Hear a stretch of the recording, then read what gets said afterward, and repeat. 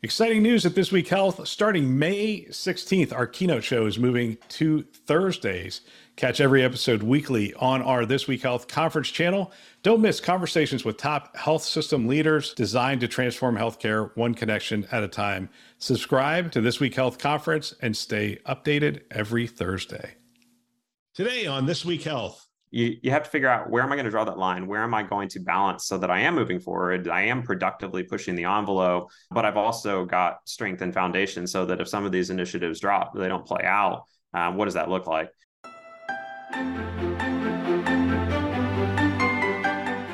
Welcome to Newsday, a This Week Health newsroom show. My name is Bill Russell. I'm a former CIO for a 16-hospital system and creator of This Week Health, a set of channels dedicated to keeping health IT staff current and engaged. For 5 years, we've been making podcasts that amplify great thinking to propel healthcare forward. Special thanks to our Newsday show partners, and we have a lot of them this year, which I am really excited about. Cedars-Sinai Accelerator, ClearSense, CrowdStrike, Digital Scientists, Optimum Healthcare IT, Pure Storage, SureTest, Tausight, Lumion, and VMware. We appreciate them investing in our mission to develop the next generation of health leaders. Now, on to the show. All right, it's Newsday, and today we are going to have a fun conversation. There's an awful lot going on in the industry. Today we are joined by Robert Elliott, VP of ServiceNow Services for Optimum Health IT. Robert, welcome to the show. Thank you, Bill. Glad to be here. If I'm not mistaken, this is your first time on the show. Is that correct? That is true, yes. ServiceNow, this is an interesting space that you're in. Tell us a little bit about the services that Optimum does around ServiceNow.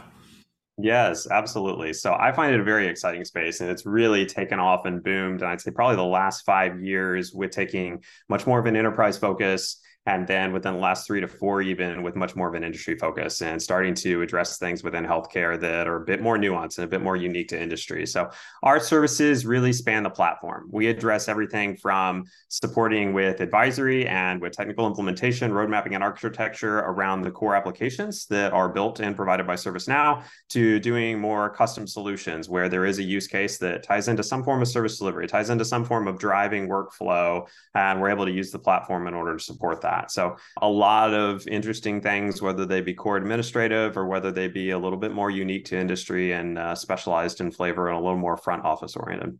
I remember the day when we used to bring in ServiceNow for all the ITIL stuff and the IT back office and whatnot. That's no longer the case, is it? I mean, that's just part of a small part of what it does. Yeah, for sure. It's still very often the foot in the door, right? And so they're known for that with 20 years about behind them, 19, something like that, with those IT service management type domains. But having proven that and proven that model and that success, it can now expand out to all kinds of areas. So everything from HR case management to a legal type situation, supporting legal cases, to maybe you need to do service delivery oriented work for revenue integrity. It could be anybody within the organization, as long as it fits that model. And then even beyond that, there's so many things you can address just from a workflow point of view. So it really has grown. Well, we're gonna talk about some interesting stories. We'll talk about healthcare spending, I think, is one of the topics we're going to talk about. We're going to talk a little bit about some cautionary tales in healthcare. I thought that was an interesting article. I want to start with you. I want to start about talking about the future to start with. There's this LinkedIn post that was out there. The horses have run out of the barn and the barn was burnt down. And it has this post, and it's a conversation between Ahmad Mossadegh, the founder and CEO of Stability AI, and Peter Diamandis. They discussed how AI and humanity will intertwine. And these were 10 takeaways that Alex Banks had in this LinkedIn post. And I want to I just want to go through some of these with you and get your feeling on some of them. As we are looking at healthcare, as we're looking at the evolution of technology in healthcare, it's interesting to just see where, and just to be fair, these two are very much futurists. They're not talking about, hey, what's going to happen next week? They're talking, what's it going to look like 5-10 years down the road? Let's start with number one. We have figured out how to make humans scale, and you won't need as many humans. And they have a couple quotes here. Using GPT-4 is like using a really talented analyst with a bad memory. When we fix the memory component, this could mean huge disruption or abundance. Are we starting to really think through how we can get things done more effectively with less humans. Is that one of the conversations that's going on? Or are we still trying to avoid? Is that still taboo to talk in those kinds of terms? Yeah, well, you bring up a fair question. It's one that you'll hear ServiceNow executives address in some of the webinars and presentations they do because there has been so much taboo and fear around talking. Well, does this eliminate jobs? Does this have this type of an impact that really raises flags and concerns people? I don't know the answer to that, but I think it's appropriate, right? I think we need to be thinking as to what the impact of this is. If you go a little bit further down, and this one ties straight into that, they talk about 5 years from now, what is the developer landscape going to look like? And we're already seeing this in the ServiceNow world. When OpenAI opened up their APIs, I had a handful of folks on my team, and I know we're not unique in this, who went into ServiceNow. And if you're in a certain context, you can click a button, enter a prompt, and it'll reach out to the API and pull back some code that we can plug right into that context. And it's not quite at the point where you can just let it run. I know one of the folks in that interview did set a little bit, they set up an asteroid game just based off of a prompt, and they were able to run it with no changes. I don't think we're seeing that in practice yet, but we're close, right? You may not need a junior developer. You may be able to use that for your foundation, have a senior who actually tweaks it. But what I think the challenge is, and maybe this just exposes it, is that historically, I don't think our biggest problem, at least within the ServiceNow domain, and this probably varies between areas, but I don't think it's been a lack of developers. There are challenges around that, but I think it's much more about strategic vision and program leadership such that you can see what are the outcomes that we're looking to achieve. Am I aligning with product? Am I aligning with outcomes? Where am I looking to go? And looking at that at a higher level, having a vision for what you want to do with the technology, and then being able to execute against it. The build, the technical pieces, those are challenging, and this helps to address those. And maybe we can move faster, and maybe we can actually execute more efficiently. But I think that we're a lot further off from this type of a capability being able to drive that kind of higher level piece of things that is so frequently missing from successful or from programs to make them successful. Yeah. So let me ask you this, just from an education standpoint, it says now 41% of all code on GitHub is AI generated. Was one of the quotes in here, and we may never need programmers again. And I'm thinking of this world with artificial intelligence and automation. What are we telling high schoolers? Remember when they used to bring like people like you and I in to talk to high schoolers, and we used to say, hey, these are the things you could consider studying, and we're in that sort of phase where we're looking at this stuff going, man, what would you study? What are the skills that are going to be required for the next generation coming out? Are they going to have to be fluent and conversant with AI? Are there going to be multiple sets of AI tools that they're going to interact with, depending on what field they're in? And will we be educating AI tools? Will a lot of the things that were done by my generation, because you don't have nearly as much gray hair as I do, my generation, will a lot of that be automated moving forward? What would you be telling that high school senior or junior today? I think it falls into two domains. I think it falls into concepts, and I think it falls into tool use. And when I'm thinking concepts, I'm thinking in the same way that I bring my more programming oriented frame of mind to building a solution with ServiceNow. So is there code involved? Yes, sure, absolutely. If you have a complex challenge, you're most likely going to use some degree of code to solve for that, even within ServiceNow. But more than that, I'm bringing the overall object-oriented ideas, compartmentalization, these different concepts to bear within a design and within the way that I approach a problem. I think that those types of concepts, whether they be more business-oriented, more technical-oriented, whatever they might be, will continue to persist and apply across models, just as they take the transition from a coding context to more of a system configuration-based context. There's a lot of parallels.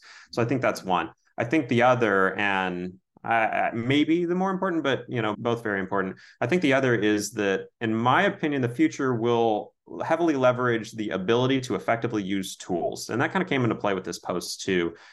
Right now it's writing a prompt. Maybe that won't be the case very long. I think even in the conversation that they had that this post references, they talked a bit about the natural language improvement will be such that your ability to effectively construct the prompt won't be as much of a thing. So the tools will evolve. It'll be a matter of how can you take a challenge, business, technical, whatever, and leverage the tools that are available to you and identify and execute a solution. It doesn't have to be coding or build. You need to be able to take whatever it is and run with it. And a lot of that comes into, softer skills and competence in those types of strengths. Yeah, it is definitely an interesting time. My son and I have been playing around, and my son is a Deloitte consultant, so he's not young. But we've been playing around with some of these prompt-based image generators. And it's really fascinating to just type a bunch of things in there and then get a photographic quality image of something that you have dreamt up in your head. And I have no artistic ability whatsoever, but I now can create in a new way on a new canvas than I ever have before. I can program, but put a paintbrush in my hand, I can't do a thing. But now I could actually create art from my mind, from words. And that's an example of just giving people a whole new set of tools to play with than they ever had before. I want to change the topic a little bit. We're going to talk about reduce unnecessary healthcare spending. This article was fascinating. United States spends an exorbitant amount on healthcare, by far the most in the world, 4.3 trillion, and average roughly 13,000 per person. It is also well known that despite the huge healthcare spending in the United States, we don't get what we pay for in terms of outcomes. Many experts point to reducing unnecessary and wasteful healthcare spending. Let's see. So Dr. William Schrank of Humana Health Insurance Company and colleague estimated approximately 25% of healthcare spending is wasteful. Of that proportion, an estimated 516 billion could be recovered or saved in three main areas: administrative, clinical, and operational. Recent reports from Dr. Schrank and Harvard professor David Cutler with McKinsey outlined solutions in each of these three categories, and then they go through each one. It's a fairly long article. They talk about, let's see, individual organizations. Small scale intervention could be implemented by individual organizations. Options include streamlining processes for submitting claims, automating repetitive work in human resources and finance, leveraging new technologies such as analytics and cloud computing. This probably falls directly into your area and some of the work that you're doing of automating some of these things and these procedures, because ServiceNow is that kind of platform that you could really drive waste out. As you read this article, what are some of the things that jumped into your head? Yeah. So two major themes in my mind, and you're very much right as far as the efficiencies around administrative spend, things like that. So that's the second area where I'll go. The first, I'm going to stay in my lane, but I'm going to ride right up against the edge of it and think conceptually here how we approach problems, how I approach problems. So when we're looking to implement new application ServiceNow, maybe it's service management solution, doesn't really matter, whatever it is. The first thing that I recommend that anyone look at is, one, should we be doing this process in the first place? Assuming we can get past that, are we doing it in the right way? What are the ways that we can improve the way that we are doing whatever, X, Y, You're Z? a wild man. Should we be doing this? You start with, should we be doing this? Isn't it amazing though how many times you look at something and you go, hey, I'm not sure why we do this. Like, it's just always been here. All right, well, what would happen if we eliminated it? I'm not sure anything would happen. All right, let's just do that. There you go. But I mean, we should be asking those questions, right? So is this something worth investing in? Should we eliminate it altogether? Almost always we can make it better. We can improve it so that we're not just making something broken faster. We have a really efficient broken process now. It's automated. Great. But I applied that here because I thought there was a lot of good stuff in this article, but I think they also operated from the frame of mind that our models are okay. Like, our models are good. We just need to fix things about them. So I would raise the question here: are there models that we should just pivot from entirely? Should we rethink the way that we're approaching some of these challenges? Because yes, they have a lot of waste, but maybe if we thought about it a different way, approached it a different way, we wouldn't need to address that waste because we'd be handling it in a better way. I'm not going to get specific, just proposing the frame of mind about it. So that's one piece. The other, when we get into those administrative functions, and I think they called out both IT and HR, they called out finance and some of the others. Yes, absolutely. I mean, there's workflow potential to automate those, to streamline process around them, to standardize, to increase visibility. And if we're able to put workflow driven through ServiceNow or through another technology in place where we're no longer addressing those in email inboxes with black holes associated with them and spreadsheets and all that kind of thing. It sounds like a little bit of a dated pitch at this point, but unfortunately it's not. We still run into this stuff all the time. So there's definitely waste there, and there's definitely opportunity to address that in a way that saves time and makes it less error prone too, frankly. We'll get back to our show in just a minute. Our rural healthcare systems face unique challenges in America. Join us for our upcoming free webinar, Rural Healthcare Challenges and Opportunities, on August 3rd at 1 o'clock Eastern Time. We'll unpack these challenges and look for opportunities for smaller health systems to take the lead in the delivery of care to this underserved population. Join us as we look to unlock the potential of technology to make a difference in the lives of thousands in rural communities. Remember, August 3rd, 1 p.m. Eastern Time and 10 a.m. Pacific Time. You can register over on thisweekhealth.com. Now, back to our show. It's because we're going to be entering an election cycle. If not, I mean, the election cycles now start like the day after the election ends. Right. But we are definitely entering into an election cycle. You're seeing more and more of it in the news. And it's interesting because the healthcare will be one of the conversations, and many people will make the case it's broken. And there's plenty of statistics you could throw at it to say, hey, this is broken. It could be done more efficient. It's done more efficiently in other countries, so forth and so on.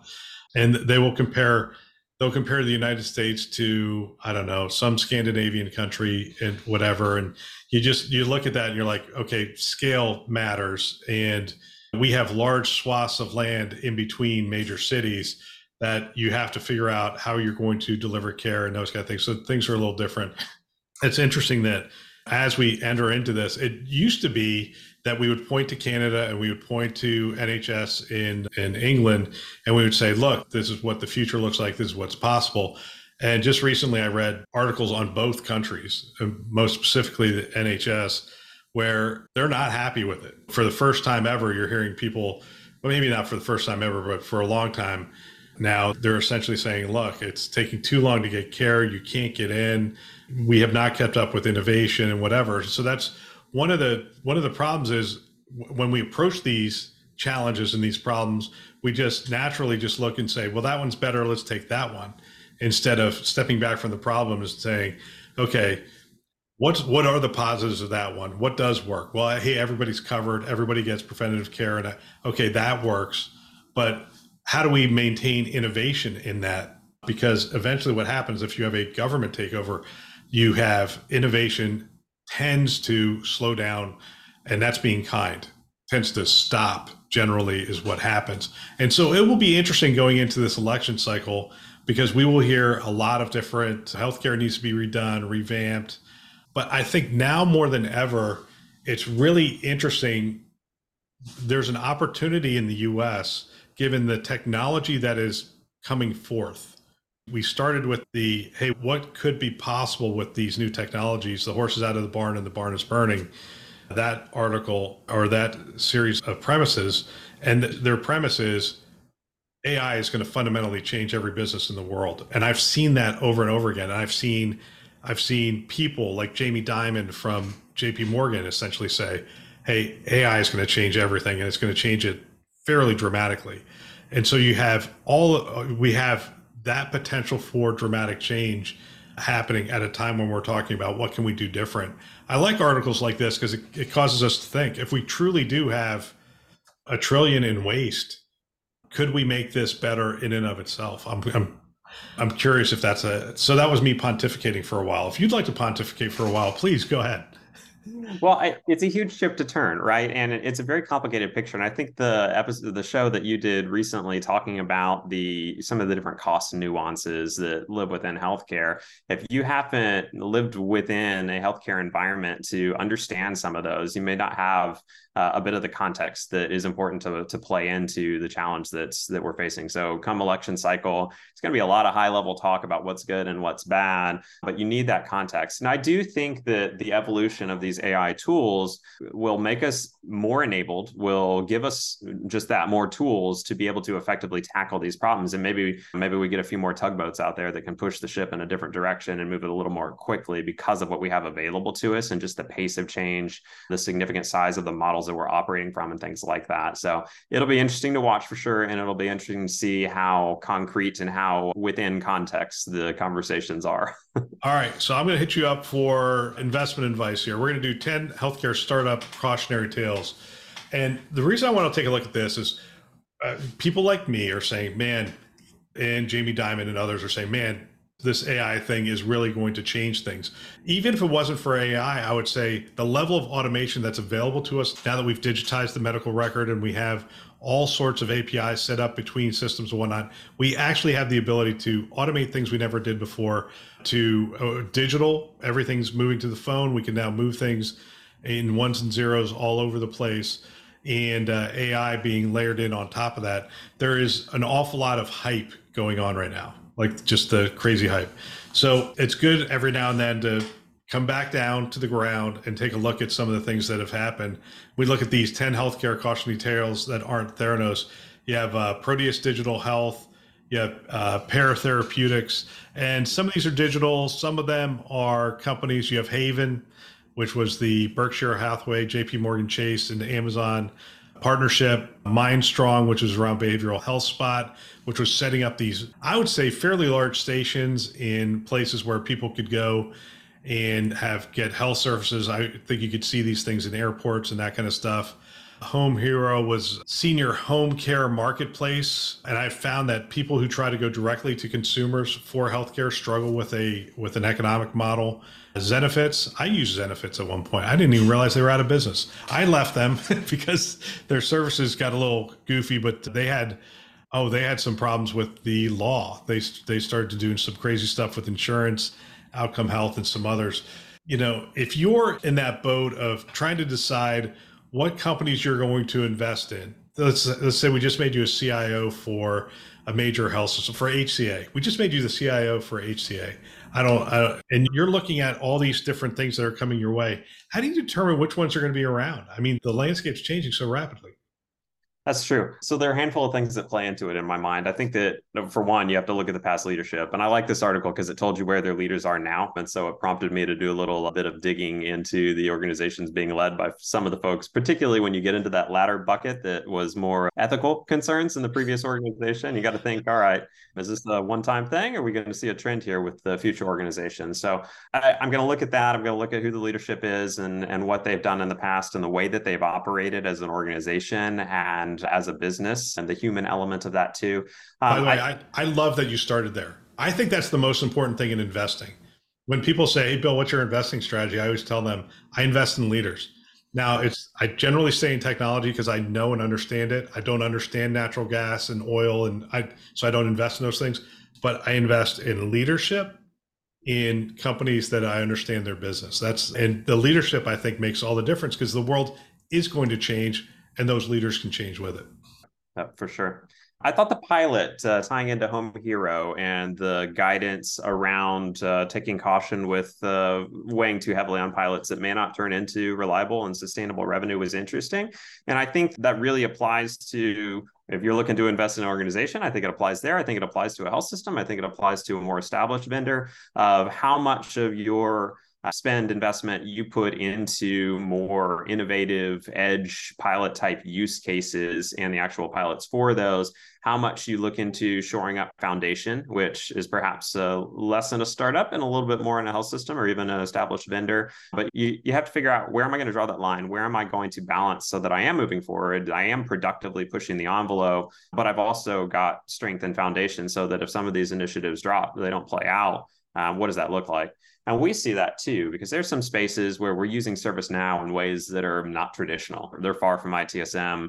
We've got a real neat one that we're doing right now that's in a pilot with a health system that is focused on lowering first-year nurse attrition. So we're putting tooling in place inside of ServiceNow that includes the mobile app on their actual clinical devices on the floor, the mobile devices, that gets the first-year nurses access to a nurse mentor, access to learning resources through their LMSs and things like that, but readily within that tooling provides analytics, all that kind of stuff. So you have these really neat use cases where you have the potential to make more of an impact, but you're also taking a little bit more of a risk because it's not a paven route. It's not a proven and established model. And there are a handful of others I could call out there too. So I think it's about finding a balance, and based off of what's being invested in, the long-term proven viability of that, and then weighing that against more established proven use cases and other revenue streams, frankly.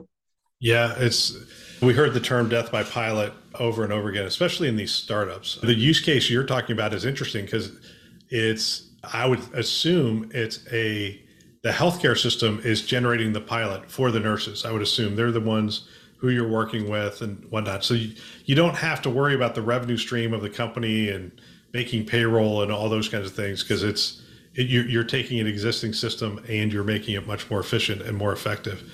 But what does it take for that to go from pilot to, all right, we're ready to roll that out at scale?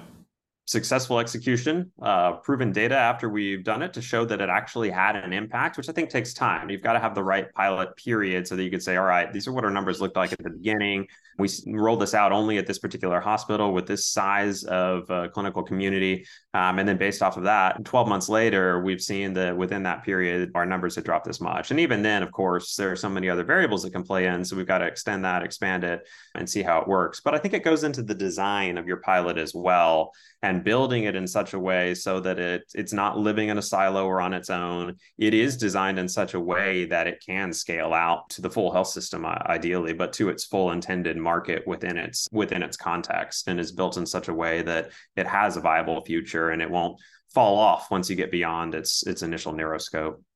Fantastic. Great conversation. Robert Elliott, Optimum Healthcare IT, VP of the Services Now practice. If people wanted more information on the practice and the work that you guys are doing, where could they go? Yep, you can go to our website, optimumhit.com. Our LinkedIn, of course, we're putting a lot of content out there on a regular basis with the subject matter experts from our team. So either of those could definitely reach out. Fantastic. Robert, thank you for your time. I really appreciate it. Absolutely. Thank you, Bill. And that is the news. If I were a CIO today, I think what I would do is I'd have every team member listening to a show just like this one and trying to have conversations with them after the show about what they've learned and what we can apply to our health system. If you want to support This Week Health, one of the ways you can do that is you can recommend our channels to a peer or to one of your staff members. We have two channels, This Week Health Newsroom and This Week Health Conference. You can check them out anywhere you listen to podcasts, which is a lot of places. Apple, Google, Overcast, Spotify, you name it, you can find it there. You can also find us on YouTube. And of course, you can go to our website, thisweekhealth.com. And we want to thank our Newsday partners, again, a lot of them, and we appreciate their participation in this show. Cedars-Sinai Accelerator, ClearSense, CrowdStrike, Digital Scientists, Optimum, Pure Storage, SureTest, Tausight, Lumion, and VMware, who have invested in our mission to develop the next generation of health leaders. Thanks for listening. That's all for now.